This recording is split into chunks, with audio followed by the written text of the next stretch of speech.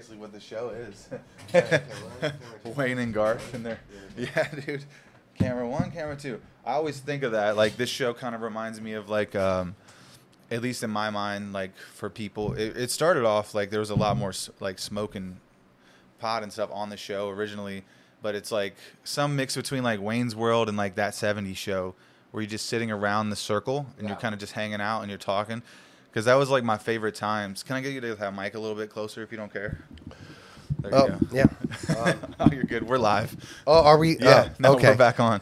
Oh, we're back. No, And we're back. We're back. Thanks for coming. But I wanted to get into in this last half hour here. I want to get into obviously like the Bob and Tom show. That made. Do you think that's one of the things that made you huge, or like what kind of like? Let's go back on your career, talk a little bit about that, and also talk about kind of where things went wrong and how you. Let's talk about where you are now. And I think those are good. I think that's a good series of events that we can kind of get into. Sure. Now you're gonna make me probably get arrested. What the hell did you do, dude? I'm gonna violate my probation right now. Oh, for talking about. I'm just kidding. I mean, who knows? I doubt my probation officer is listening to this podcast right now. This was long ago, many years ago. Yeah. The Bob and Tom show is was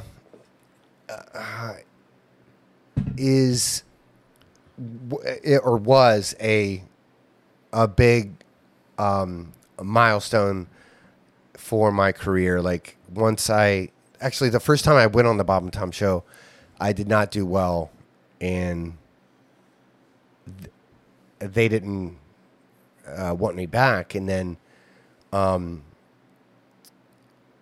was working at a comedy club in Indianapolis called Crackers, and the manager said, "Look, he was having a rough time," and so they decided to have me back, and I went on and murdered. Just kidding. No. Shout out to Facebook. Yeah, exactly. I murdered it, man. I crushed it. No, but I did really well, and they had me on a short list of comics that were like up and coming, and it was it was a big break for me. And they had millions of listeners, right, at that time? Yeah, and it's radio, much like podcasts that we're doing right now, is an odd thing because especially early morning radio. Like, you show up at the Bob and Tom show at like 5 o'clock in the morning, and it's like really hard to be funny at 7 o'clock in the morning. I mean, like, it's just really weird, especially when you haven't slept. I mean, I went in there one time, like, all fucked up on cocaine and shit like that. Like, I mean, just, but did well.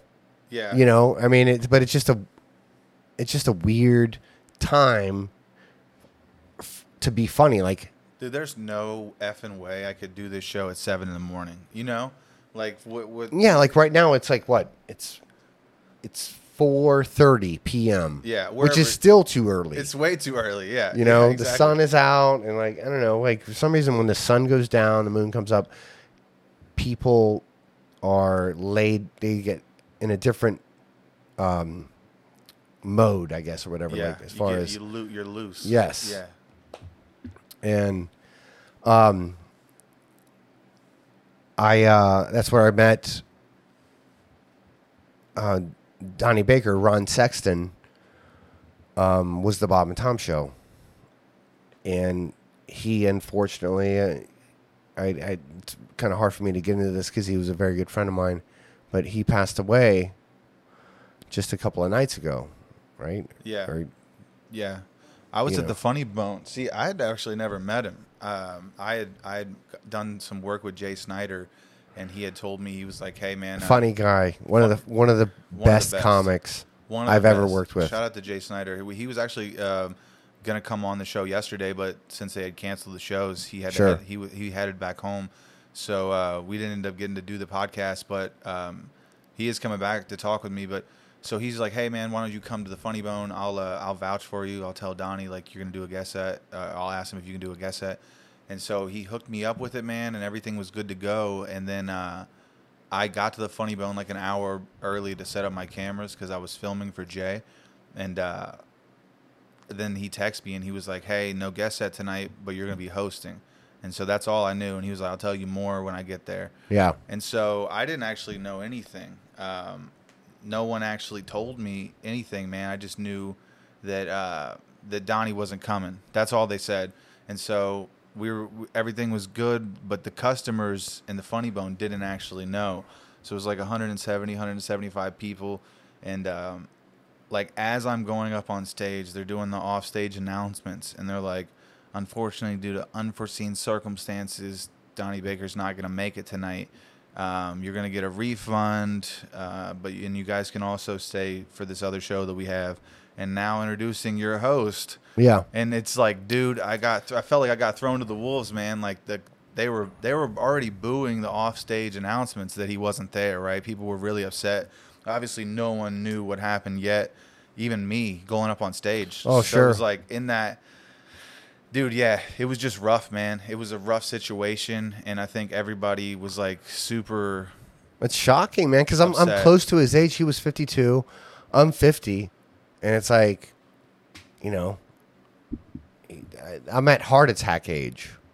You know, I'm at that age where if I died, people really probably wouldn't be shocked. They would be like, of course, Kenny Smith died. Oh my God. You know, it would be like Kenny Smith died. Yeah. Of course he died. I mean, you know. There's such a subtle difference, but it's there. Yeah, no, but I mean, it's, and I mean, you know, yeah. But he was so undercover that I opened up for him. Donnie Baker, you know, and I remember going up to him and I was like, hey man, how you doing? My name's Kenny Smith. And he takes his wig off and he's like, Kenny Smith, you fucking stoner. You know, like, it's me, Ron Sexton. Like, I opened up for you at Crackers years ago. I was like, holy shit. That's wild. I know. I mean, he was so like under the radar. Like, he was able to just own these characters. And I did not know that he was the, you know. So were there other characters? Because I don't know his act that well. Yeah, he did a few characters on the Bob and Tom show. I mean, I don't remember their names or whatever, but I mean, he was on the Bob and Tom show all the time. And just such a nice guy and professional, and a terrible loss. I mean, I cried all day yesterday, man. I'm not going to lie. You know? Yeah, sad day for comedy, man. And, you know, for his family, too. But it's, you know, it's unfortunate, but at the same time, you know, I hate to say this, but I kind of envy Ron Sexton because he got out on top, you know. There's nothing worse than seeing, like, an old comic still scraping by in their fucking 60s or 70s, you know, dicking away at this shit. Like, I mean, he fucking made his millions of dollars and cashed out, you know. I know it sounds terrible to say, but that's an interesting take. I mean, it really is. I mean, I'm not trying to, you know, I'm not trying to negate the fact that, I mean, that he's gone. I mean, it's a horrible, terrible thing, but man, it's comedy is a fucking rough. It's just a very rough thing to do, you know, especially if you have a family. You're away from your family a lot, and all the time. Yeah. Yes. It's like being in the military, but you're not, like, no one respects you. You know, it's a lonely. It's a very depressing thing. Like, a lot of people think that comedy's all fun and and it can be fun, but it's like there's a lot of alone time, man, where you think to yourself Mm-hmm. in a Hampton Inn, in the middle of fucking nowhere, and you're just like, oh, Jesus. Yeah, it's a lot of just waiting to go on stage, right? A lot of downtime. Yeah. A lot of downtime that people don't realize that there is. But I don't want to take the show on a lower note. So let's No, but yeah. let's make fun of fat people. But no, that is rest in peace. Yeah.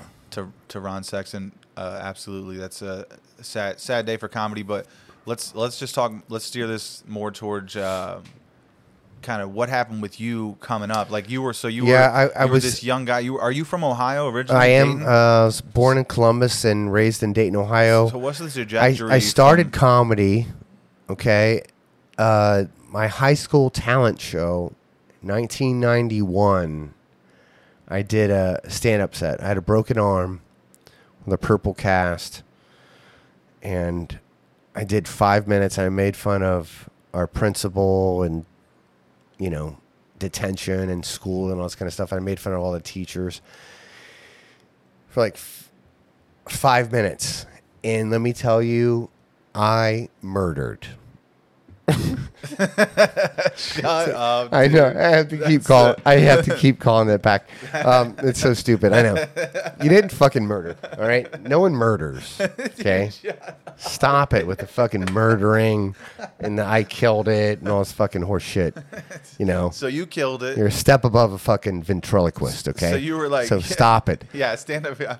You're saying there's not enough glory in stand up to be talking like that. That's what you're It's saying. fucking stupid, man. Yeah, It sounds fucking gay. I think that you say a lot of fucked up shit, but you're just like being Oh, of honest, course, yeah. and people don't really know how to take you. And can see I know that. I'm a fucking dick. I'll admit Yeah, I'm you're a fucking kind of prick. a dick, too. I am Yeah. but I think people I'm know honest, that man. already. That's in. Oh yeah, they hate me in Ohio. My hometown. That's the only fucking city in America that I can't do fucking stand up in any of the clubs because they all fucking hate me. Let's talk about that too. Like, let's talk about why they hate you, though. Well- Can we talk more about that? It's okay. Sure. I think I'm hated because I am I'm very vocal about everything, really. I mean, I say what I feel, and I've realized that you can't say that anymore, even though it's like freedom of speech is what we all live by as comics. But You can't rip people to shreds, though, dude. no, I know. Right? I don't know what happened. I don't know what happened with Wiley's. I can only say I've heard speculation that you got into an argument with another comic. I was a drunk. I was a drunk, and a really bad drunk. And I went on stage one night, fucked up on whiskey and Adderall, and it was a Sunday night comic show. And I went over my time, and the chick fucking let me in the back. And I think I remember saying like something like, "Fucking the light, you're giving me the light." I was doing comedy when you were in 6th grade. Okay. Just everything that I hate about comedy came out in me that night, and I apologize. So you basically you were just on one. I was on a bender, yeah, and it's something I'm going to apologize for. I'll apologize now, but I'll do it in person when I'm ready. But I'm not really ready to apologize because I think they've really fucking took it too hard. I mean, give me a break, Is it possible that you're meaner than you think sometimes, though? And you might have. I mean, it. Oh, totally possible. I don't know exactly the whole situation, but I'm just saying, like, I do that sometimes, and my girlfriend like reminds me, like, sometimes I get mad at her for being mad at me. Is it possible that that's going on? And that is very possible, and that's kind of what comedy is you have like a relationship with these clubs, like you are dating. Yes. You have to be cordial. And they get mad at all kinds of like personal shit, and it's something that I'm not proud of, but at the same time I'm so I'm just so, stubborn is the word. I'm a very stubborn person, and you think that's why it's taken you so long to apologize and to try to make amends? You just why? I think that it's of course I think that, but at the same time, I don't know. I really, if I really needed it, if I really needed to get the stage time and to get the, the work and stuff like that, I would have already apologized. But I just don't fucking need it, man. And most of my family has seen my show so many times, and, that they don't even fucking ask me when I'm playing next in town. So I go to other cities. Yeah. And do comedy. Yeah, you can still get booked out of town, no problem. Oh, you have yeah. You have a good reputation. It's the one. It's the one. It's the one city that I really can't do comedy in is my hometown, which is kind of sad, but that's such a weird situation. It's so fucking stupid, and it's me being stubborn. I'll eventually apologize, and I'm doing it now. I'll apologize, but I'll apologize in person. I'll go in. So you don't feel like you did a good thing. Basically, you're saying like you fucked up. Yeah, I fucked up. It was my fault.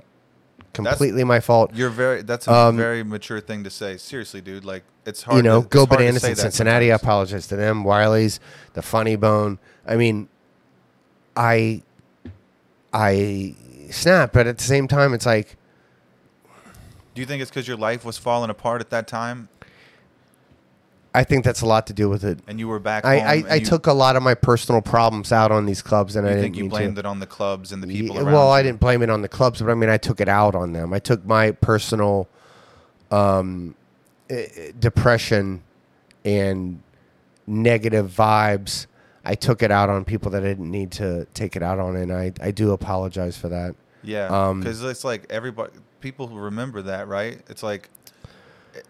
There's only so many people who stay around in the business, especially long term, because we know this such a shit business, and it's like a small percentage of those people stick around, and sometimes it's the people who were like the open micers at that time are now like kind of running the show or whatever. 10 years later, like the guy who's sweeping is probably going to be like the guy who's the manager. So it's just like eventually.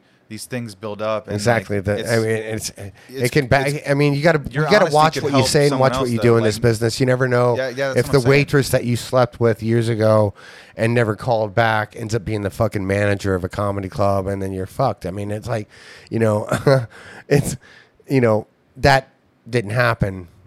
Just so you know, like that didn't happen in Dayton, Ohio. I know. I'm just saying that whatever you got to watch.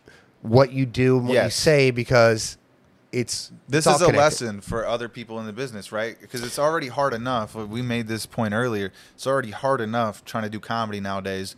It's like one more thing we have to kind of watch out for. I'm just being real with you, man. Corporate. I mean, it's kind of corporate in a way. You kind of got to watch your P's and Q's. Of course, and again, nothing that I'm proud of, but I have regrets, man. Yeah. Let's talk about before that though. Like let's not take it down that road just yet. We still have like 10 or 12 minutes here. Let's kind of talk about like how you got to LA and like what was the landscape of comedy like, and then how'd you kind of pop off out of Dayton and get to LA? And then this is a happy note. This is a happy note. This is a good thing. This will bring us back. I was on the road and I was making great money, and I was driving around. I had 1990. Like before you were like kind of getting booked all the time. How did that happen? Like, who did someone give you like a leg up? Like, who do you kind of consider? There's a guy named John Chung, who used to manage Go Bananas in Cincinnati. He managed me, and I went. He got me into a lot of festivals and a lot of great work. Probably before that, I was actually ready to headline. I headlined, and which ended up kind of biting me in the ass because you don't want to headline before you're ready to headline. I know. You don't want to murder. I didn't until you're ready to murder. Okay, but yeah, I love that guy. We actually have the same exact birthday, May 15th, 1973. It was like kind of a good friendship, and I wish him well. He's like in the Bay Area in California right now, in San Francisco, I think, raising a family, and I love that guy. So he kind of got your start, though. Yeah, and then yeah. through there, you built a name for yourself on the circuits, and you were able to come back and do your own thing. But I moved out to LA because I saved all this money. I was driving around in a '92 Saturn, and saved up about 20 grand. How long does this take you doing shows on the road? It took me about a year to save up 20 grand. But that's working every night. 50 weeks a year everywhere. Yeah. And just, cutting costs, like cooking in my hotel rooms with a George Foreman grill and eating ramen noodles. Seriously, I did all that. I really saved my money. I went to LA. I can see you just drying your socks off on the vent with your George yeah. Foreman grill. Dude, Wonder Bread. It was the best, man. It was the best. I mean, really, I'm a fucking camper, man. I know how to do it. But I had all this money I saved up and went out to LA and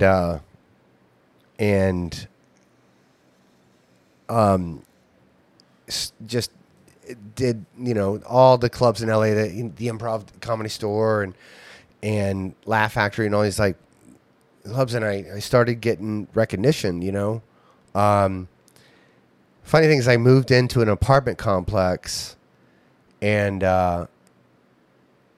I got in the apartment at a really good deal because Daniel Tosh Point0, was a very good friend of mine. He's from Central Florida, or actually he's from Titusville, Florida, and but he started in Orlando, which is where I started doing comedy. Really, I started in Ohio, but I moved down to Central Florida. Oh, so you lived in Florida before you moved to LA? Yeah, I really got a lot of my stage time and honed my skills as a comic in Orlando. Is the scene still good down there? Yeah, it's great. Florida's great. It's a lot of stage time. And Daniel Tosh was my very good friend, and he helped me out a lot when I started. And I had a blast, man. I had a lot of people help me, and I try to help newer comics like you and and people that if I can help someone, I can, I still know like a lot of people in the industry that can help you out, Yeah. So, but that's what was done for me. Yeah. So I want to kind of like pay it forward. Well, the real ones will lift other people up in any business. You know what I mean? Absolutely. Yeah. And so, I got close. Okay. I got very close to all these great things, and I never achieved it. I wanted to start a family. I did. I met now my ex-wife in LA. I started a family, and I chose family over fame. And I'm glad that I did that because I have two wonderful sons that are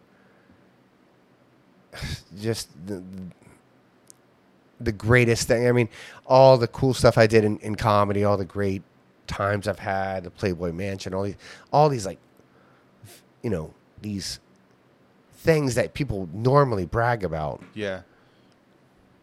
I don't really care about now. I really don't. I care about my sons. And I thank Los Angeles for all of that, because if it wasn't for moving to LA, I wouldn't have never met my ex-wife. Yeah. And had these two kids, So you basically had to like stop comedy and become a full-time father because of everything that happened with your marriage? Yeah, she got arrested, and I have full legal custody of my sons, and you had to quit going on the road pretty much, right? Yeah. I'm a good father. I mean, I'm an okay comic, but I'm a great father. Yeah. That's awesome, dude. That really is my purpose in life. I think is is being a good dad, Yeah. and I think that's really cool, man. Like, there's not like you've seen it all. Like, and it's not. You said at one point that you didn't really get your success. I mean, like I was saying earlier, man. Like, it's never too late, right? Randy Couture didn't have his first professional fight till he was 40, and he became a world champion. Yeah. So there's like Rodney Dangerfield also was a late bloomer. I mean, Yeah, dude. He was in his 40s when he got famous. I mean, there's still time to like work out a new hour and Well, film we'll a see. special, get it on YouTube, and get back on the road. we'll like, see. I just don't like being followed. Don't fucking follow me. All right. You have to get Fucking followers. tag me, okay? You have to. I know. I That's don't part want to of be the tagged game, or dude. followed or fucking poked or whatever. Just stop it. All right? Yeah. I know, but I got to get over that. I got to get over myself. You do, bro. Yeah. I really do have to get Let over it myself, out, and man. I'm trying. I really am, man. I mean, this is something that that is just an internal thing. I've had a lot of personal problems and hardships and everything for the last 7-8 years that I've overcome. I fucking slept in a van in California while I was dealing with all this legal shit that my ex-wife did, and it's really made me very strong, and I'm happy for all the bad things that have happened to me. Yeah, dude. I really am. Yeah. You're Because a different person. It was too easy when everything was handed to me. Yeah. Because everything was handed to me. I mean, You think you got success in like too fast? You think? Is that Oh what you're saying? yeah. Oh, And then early when- on, I went to wasn't your ready. head. I wasn't ready for it. Yeah. I think I am now, and it just comes with age and experience. Maturity. Yeah. Yeah, dude. I really am ready. To. Oh, you locked your kids in their room.